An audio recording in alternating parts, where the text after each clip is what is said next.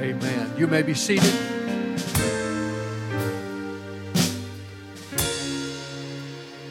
Last week I came to you with a message that if we were to go to God in prayer, we could be sure that He would meet us there.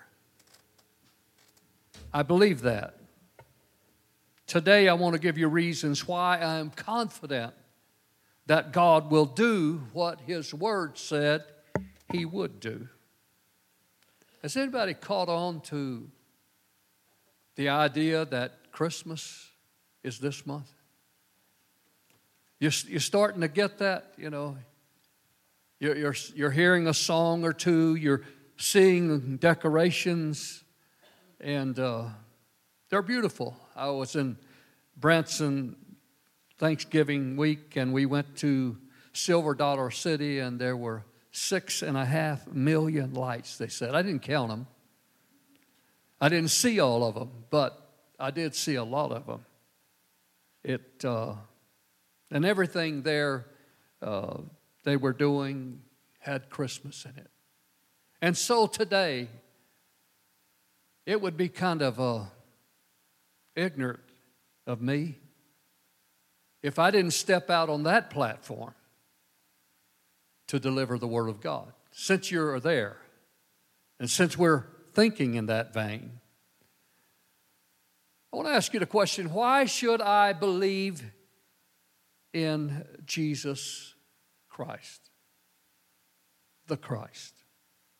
Why should I believe in Him? Rock musician Billy Joel of a time said this: I wasn't raised Catholic, but I used to go to Mass with my friends, and I viewed the whole business as a lot of enthralling hocus pocus. There's a guy nailed to a cross, dripping blood, and everyone's blaming themselves for that man's torment. But I said to myself, forget it. I had no hand in that evil. I have no original sin. There's no blood on my sacred martyr, on any sacred martyr on my hands. I'll pass on all of this. Why would he say that? What was it about the message of Jesus that bothered him so much that he would make that statement? Well, it's impossible that once you have come into contact with Jesus in any form, to just walk away without it impacting your life.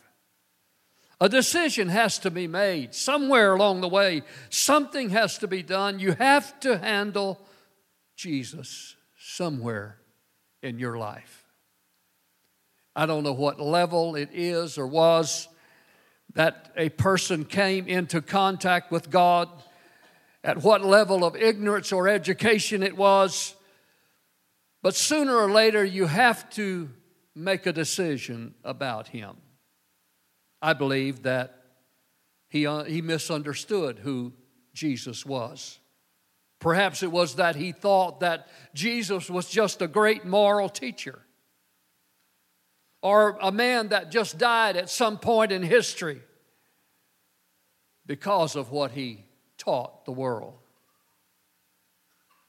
Actually, that's the reason many people reject Jesus. They think that Jesus is just another religious leader who meant well, whose teachings were all there was about him, and, well, they missed the point. An atheist said, why should I believe that Jesus had any advantage over the founders of other religions? Well, there's a lot of reasons. There's a lot of reasons that I could give to prove that Jesus was superior to the founder of other religions. But perhaps one of the most significant is the fact that Jesus had been predicted. Or shall I use the word biblically, it was prophesied that Jesus would come. Brian talked about various translations of the Bible. There are some translations, and then there are some that are just paraphrases. Got to be careful there. You got to get something that is a translation. Then you got to be sure who translated it, that they got it right. So they, some of them would say that he was predicted, and some of them would say he's prophesied. I was able to hear one of the kids' videos, grandkids' videos this week, and it was Barbie. You could just know that I sat there enthralled. But it got my attention because they were using the word, it was prophesied. It was prophesied. And I'm thinking, okay, what was prophesied? Why are we using that language on kids? Are we trying to mimic the Scripture? What's the message that they're sending? And maybe the kid will come away with the idea that, well, the Bible's kind of just like my Barbie movie. None of it's true. About 500 years before Jesus was born, a man came along that we know as Buddha. Buddha came up with some good ideas, he thought. He drew a crowd around him, followers. When he died, those followers created a religion called Buddhism. So Buddha has a following today.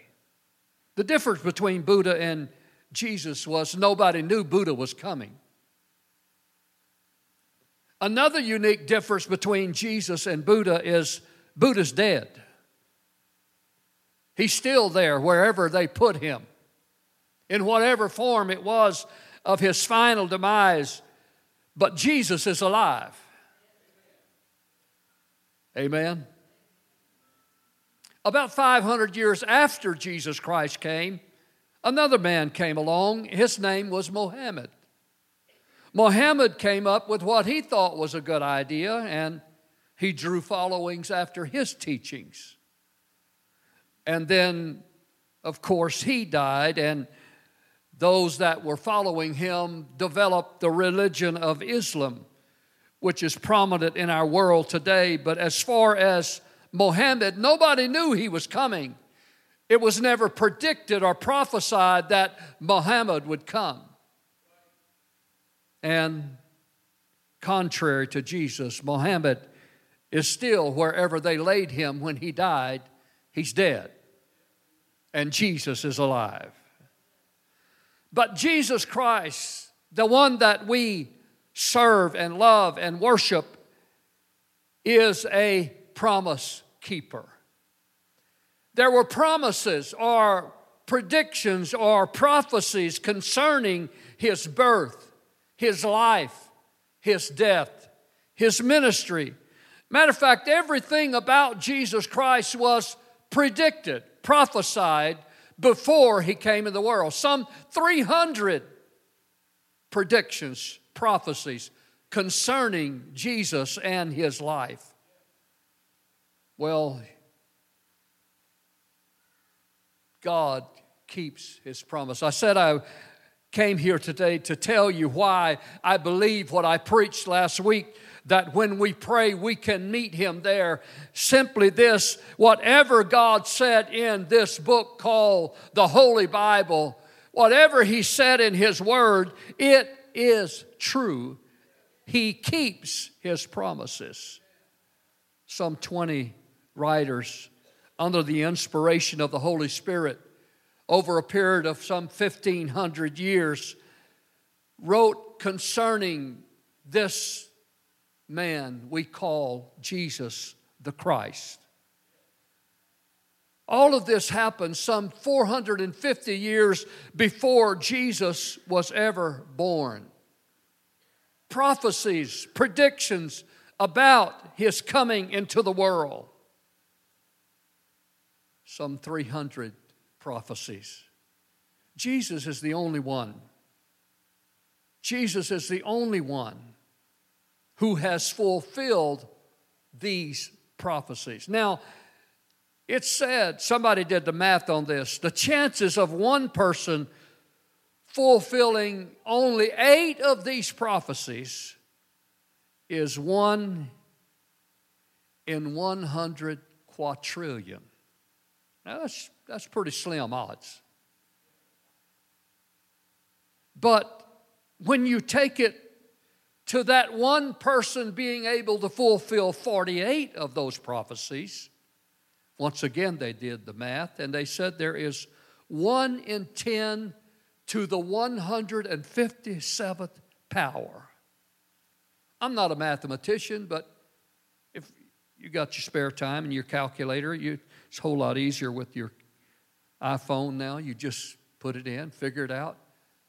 It's almost absolutely impossible for that to happen. But yet it happened. I'm going to show you. I'm not going to do all 300, okay? We're going to get out of here today. But I do have a few of them. I want to show you today what the Scripture said about him. I would ask that you would pay attention as we move as quickly as possible. When we look at Jesus' predictions or his prophecies concerning his coming, the Scripture talks about his family tree. It said, first of all, that he would be a descendant of Abraham.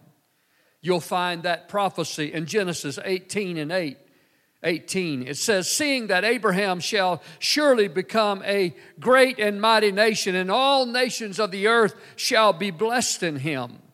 That was fulfilled when you read in Acts chapter 3 and verse 25. Ye are the children of the prophets and of the covenant which God made with our fathers, saying unto Abraham, in thy seed shall all the kindreds of the earth be blessed.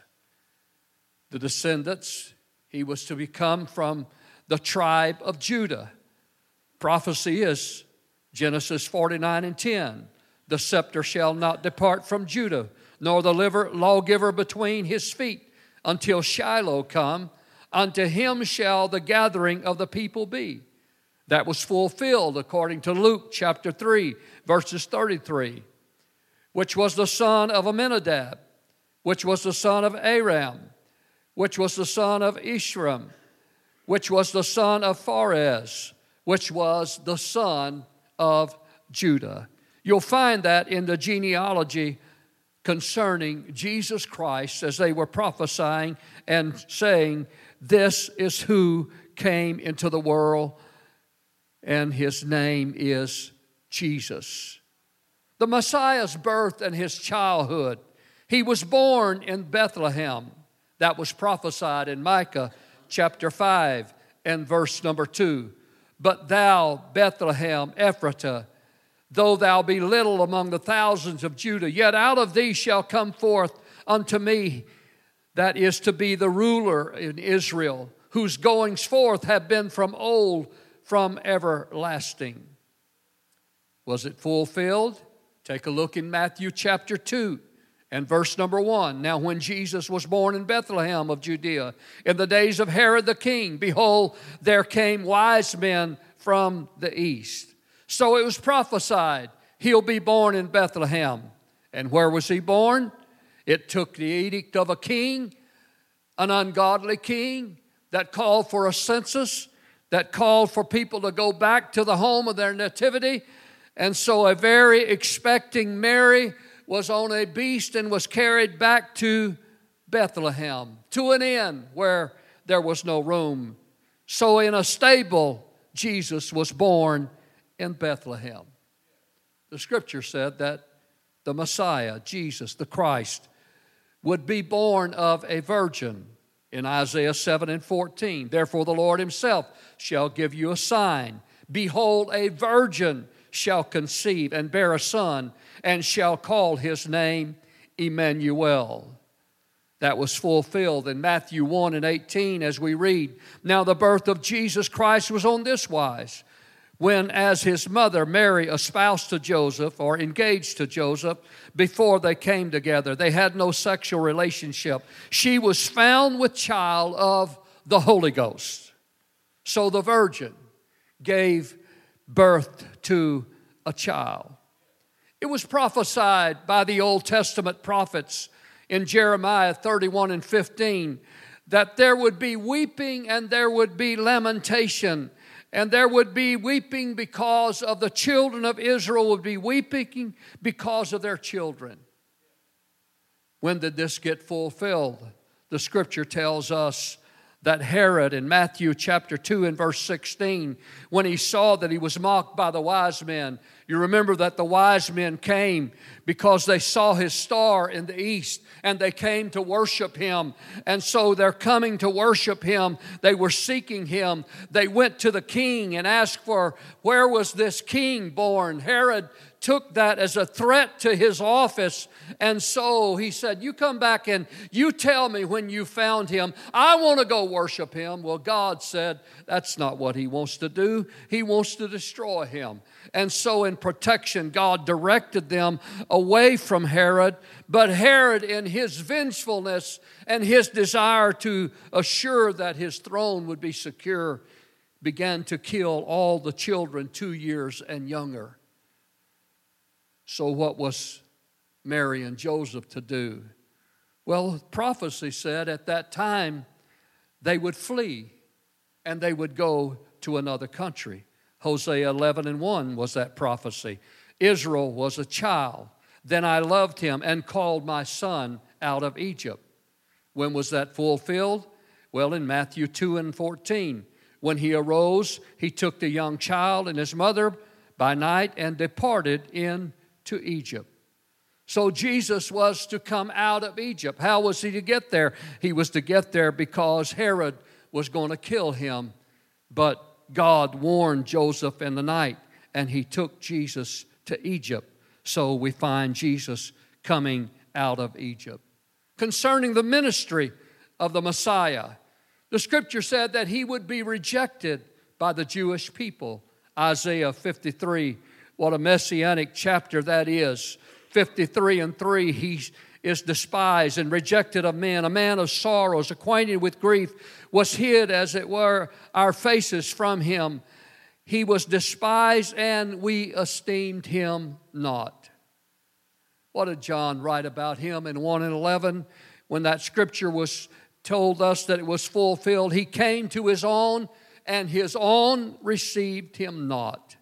And how many other places can we find in the New Testament where his very own people rejected him? They rejected his authority. They rejected his teaching.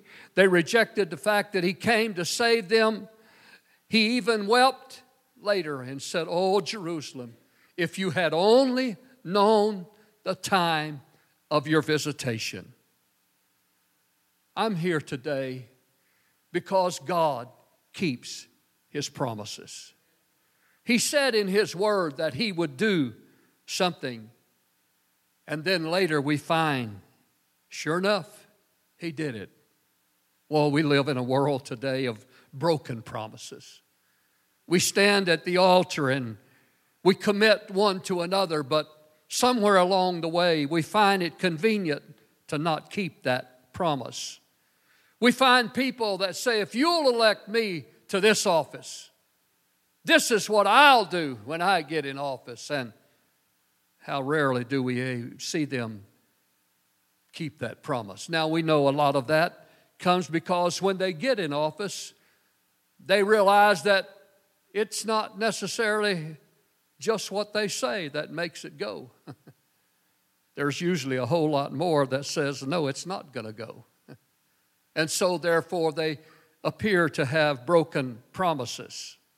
Well, the scripture said concerning Christ that he would come with wisdom and understanding. Where did it say that? In Isaiah 11 and 2 said, the Spirit of the Lord shall rest upon him. The Spirit of wisdom and understanding, the Spirit of counsel and might, the Spirit of knowledge and the Spirit of fear of the Lord. The scripture said that Jesus increased in wisdom, stature, in favor with God and man. Oh, the wisdom of God. I love to come to Him. You say, well, how do you find His wisdom? Well, there it is. Brian talked about it this morning.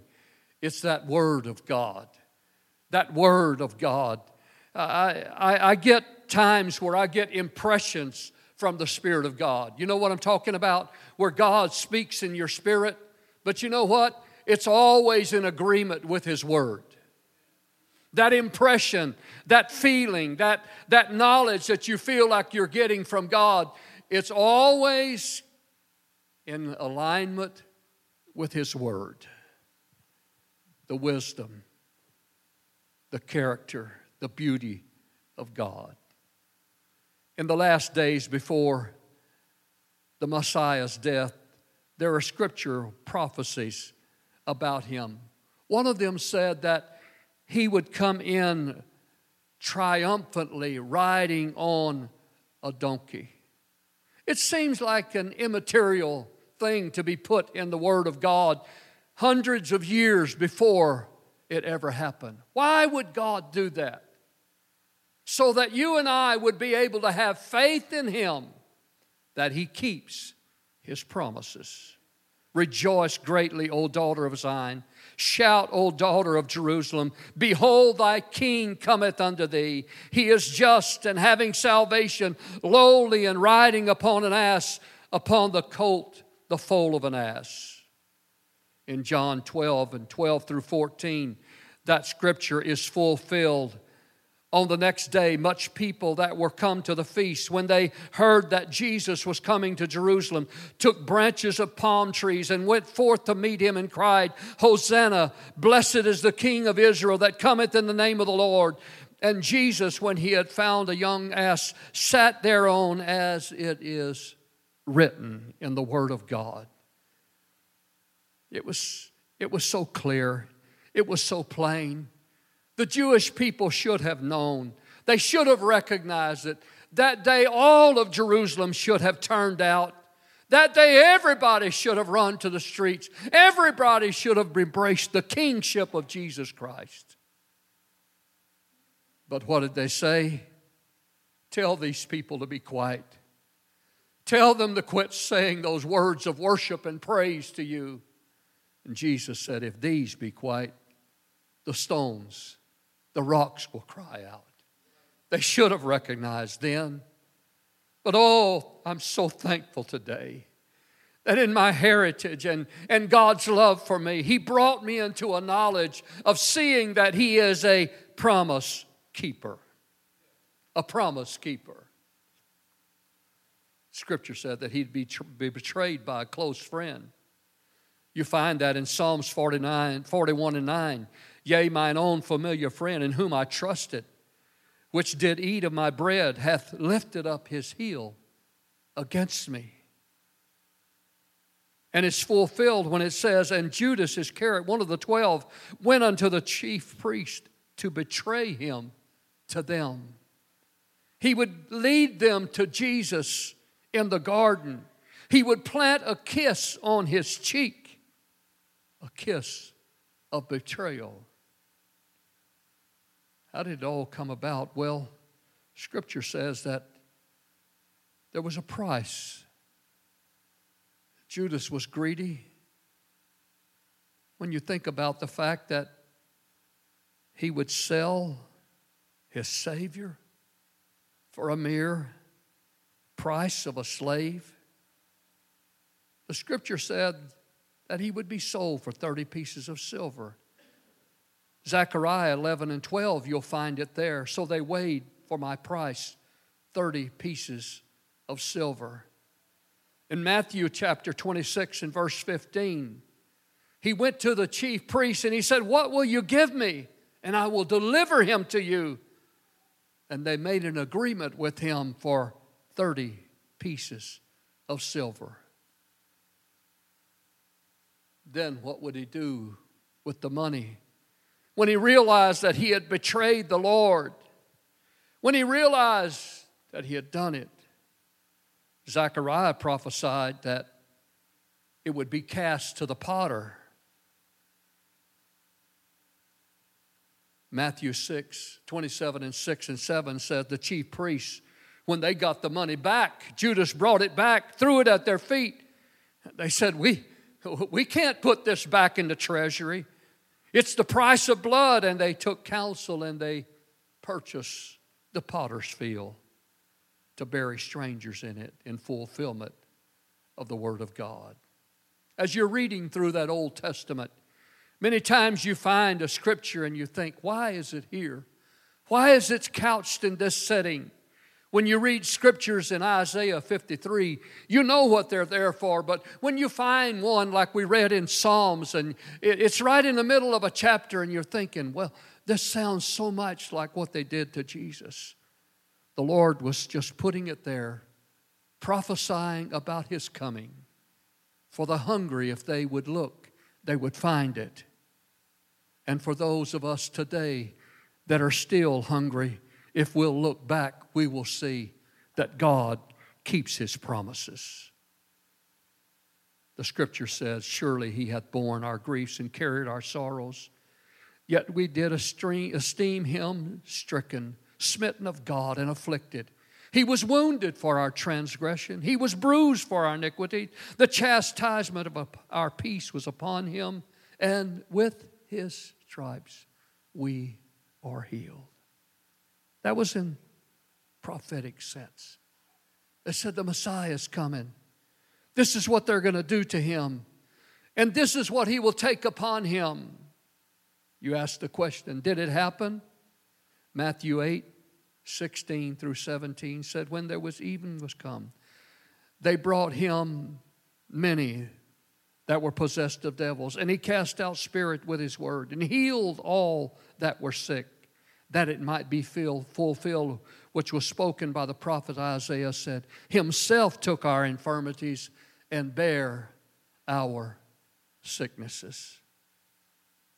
Is He a promise keeper? By His stripes we are healed. It's what Isaiah said. When the New Testament writer wrote it, he said, with His stripes we were healed. So when we pray for healing, we're not asking Him to go do something. We're embracing what He's already done to purchase our healing. Brother Mike testified this morning to our men, and I'm going to ask him to testify again, that this promise-keeping God is still keeping the promise of healing today. I testified to our men this morning, and I always encourage them to testify if God's done anything for them in the past week. So I don't know if you remember when Pastor Long was here, Missionary Long was here just a few weeks ago, and he told stories and not stories. It was healings that had taken place in foreign countries. And we've come to accept that, that happens overseas because those people don't have anything, and but they trust God. So when he called everybody up to the front, and he gave some examples, too, of healings that's while he's on deputation of people being healed. So when he called everybody to the front, he didn't pray for me, but I told the Lord, I've had a shoulder for the past few years that's getting constantly worse, and old age, snap, crackle, and pop, and so Jeannie told me the other day, said, you're going to have to get that shoulder repaired. You have to go get surgery. Well, I didn't want surgery. So I just come up and we prayed, and I said, Lord, if you do it for those people overseas, I know that you can do it for me. And I claim my healing in the name of Jesus. Well, I went home, nothing. So I had been living on Motrin, taking Motrin to be able to sleep at night. After I'd strapped the load down on that truck, I'd have to take Motrin because my shoulder was hurting. And I said, Lord, I can't live on Motrin the rest of my life. I just can't do it. And so a couple of weeks ago, I got to noticing, hey, this thing don't hurt anymore when the weather changed. And it always hurt from when I'd raise my hand, but I'd raise it anyway. And I got to thinking, man, it don't hurt. I quit taking Motrin to sleep. I quit taking Motrin after I got loaded, and it's healed today. And I want to give God the praise for it because He gets all of the glory. There's no pain. There's nothing there, and I want to give God the praise. Amen. That's the mic for the head. What a friend we have in Jesus. I have been walking with Him for a number of years now, and I've come to believe everything is good with Him. I'm just as gullible as I can be when I think He can do anything, nothing that He can't do. I was awakened the other night, and from experience, I knew it wasn't the Holy Ghost that woke me. But something got hold of me, and I was in bad shape. And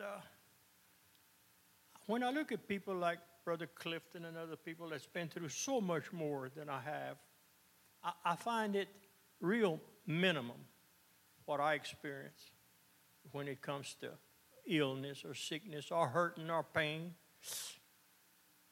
But it was personal. It was a personal thing to me, and I was in a bad condition, and I needed Him. And I called on Him. I says, "Now, Lord, you know you and I are friends. We tight, you and I. And I got to have you tonight." And I let it go at that because I think that's as far as I needed to go. I believed and I trusted Him.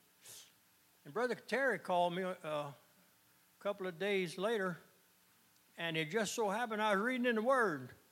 At the time, I says, he said, "Hi, you weren't here, so I figured you were sick." I asked him, I said, "How do you know I was sick?" He said, "Well, because you weren't at church." But anyway, I said, "I'm reading right here where it says, at the end of the second day, it's going to be better. And definitely by the third." I told him that while we were talking. And it was just like I had believed. And I want you to know that the God I serve is a dear friend of mine, and I trust in Him every day. He's faithful to His word, Debbie. Faithful to His word. I love Him today, and I want to live for Him because I believe one day He's coming. And I believe that book we're talking about this morning, we're going to be judged by what's in that book. Don't be fooled about it. We will be judged by that book. Amen. Let's clap our hands in praise to the Lord. Amen. Let's stand together. Brother Paul, would you just reach all the way to the end of that lesson and get that last verse? Hebrews 10:23. Not that one, but one before that, okay? Let's get the one before that one. The slide before that one, okay. This is what the Scripture says. "Let us hold fast the profession of our faith without wavering, for He is faithful that promised." Hold on. It may seem like He's not listening, like Job. Job said, I go forward, I can't find Him. He's not answering me. I go to the right, to the left, I go back. I can't. But Job's conclusion was, He knows where I am. I don't know where He's at. He knows where I am. And when He has tried me, or when we're done with this deal, it will end. That situation you're in will end. It won't last forever. He said, when He has tried me, I shall come forth as pure gold. Why? He said, because I have trusted in His word. We're standing on something solid and sure. So why could I preach to you like I did last weekend about a promise that's sure that when you go to Him in prayer, He'll meet you there? Because everything He says in His word is true. It's true. You can count on it. I ask you, evermore embrace His word. Get it in your heart. Get it in your mind. He is a promise keeper. He said, I'll never leave you or forsake you. He said, I am your shield. I will strengthen you. I will help you. The scripture said when he puts forth his sheep, he goes before them. Moses said, Lord, I'm not going unless you go with me. And the Lord said, I'll go with you. He said, I'll never leave you or nor forsake you. He said, come unto me, all you that labor and are heavy laden, and I will give you rest. He said, if we confess our sins, he is faithful and just to forgive our sins and to cleanse us from all unrighteousness. An humble man sat with us today, and he opened his heart. He said, I went too far. I said things I should have never said. I thought, what a beautiful picture of repentance, humbleness. He said, I'm probably going to have to go back to those people that I just vented. He didn't use that word, but that's what he did. It just seemed like he'd had enough of what was going on with what they were doing. You know, sometimes we seem, well, if I can just take this into my own hands and solve it. And instead, he found that if we confess our sins, he is faithful and just to forgive us our sins and to cleanse us from all unrighteousness. He promised that he would withhold no good thing from those that walk uprightly before him. And the Lord will not forsake his people for his name's sake. I want you to know there's promises that belong to you. Now, in the context of the church, he said, all things work together for good to those that love God and are called according to his purpose. I know everybody in the world wants that scripture. Whether they live for God or not, they want that scripture. But that only belongs to those that the Lord said that walk with him, that seek his will and seek his. But all the promises that the promise keeper gives to you and I. He's faithful. Is there a witness in the house? He's faithful. He's faithful. He's faithful. He's faithful. You're so faithful, God. You're faithful to your word, to your promises. I'm so thankful, Lord, that you have given us prayer.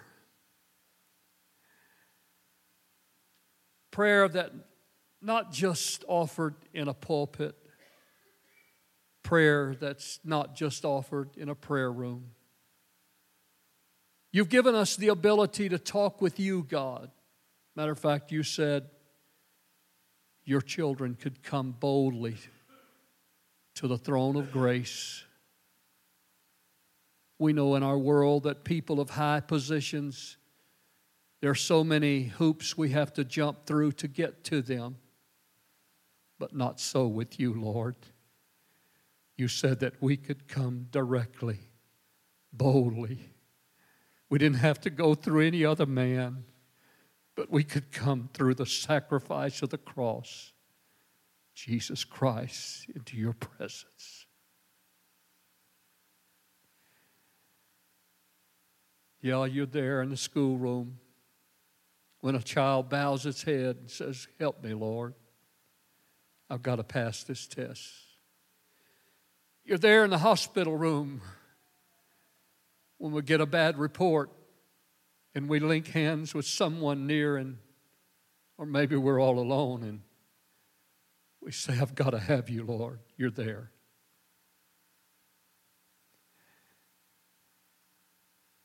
You were there with me on a battlefield, Lord. When it seemed like any moment my life could be taken, but you were there. You answered prayer.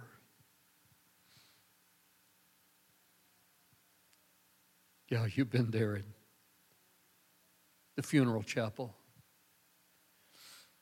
And you're there today with Brother Darrell and Burnell and her family. As today they are brokenhearted and praying, help me get through this, Lord. You promised you'd be the comforter. And there's a house full of people today that can attest to the fact that you're faithful to your word. Thank you. Thank you.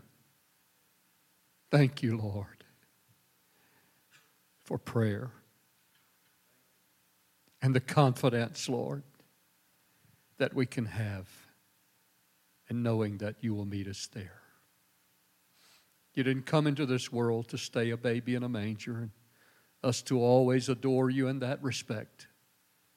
You came to be the Savior. And that trip took you through the cross and left an empty tomb behind and a promise of your return to take us out of this old sinful world. I thank you. Would somebody like to join me in thanking him right now? Thank you, Jesus. Thank you, Jesus. Thank you, Jesus, today. Thank you for helping us, God. Thank you, Lord, for helping us. Thank you, Jesus. Would you just reach over and take somebody by the hand or lay your hand on their shoulder, whatever appropriate. Pray one for another right now in the name of Jesus. That your spirit minister today the comfort that's needed, the strength that's needed, the help that's needed, the healing, Lord Jesus. In the name of Jesus. In the name of Jesus. In the name of Jesus.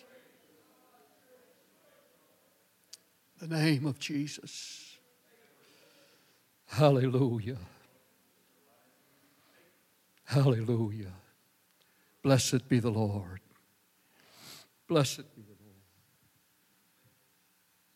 Thank you, Jesus. Thank you, Jesus. God bless you. Greet one another, especially our guests. Let them know how happy we're to have them with us in the house of the Lord. Keep in mind the announcement schedule. You're dismissed in the name of the Lord.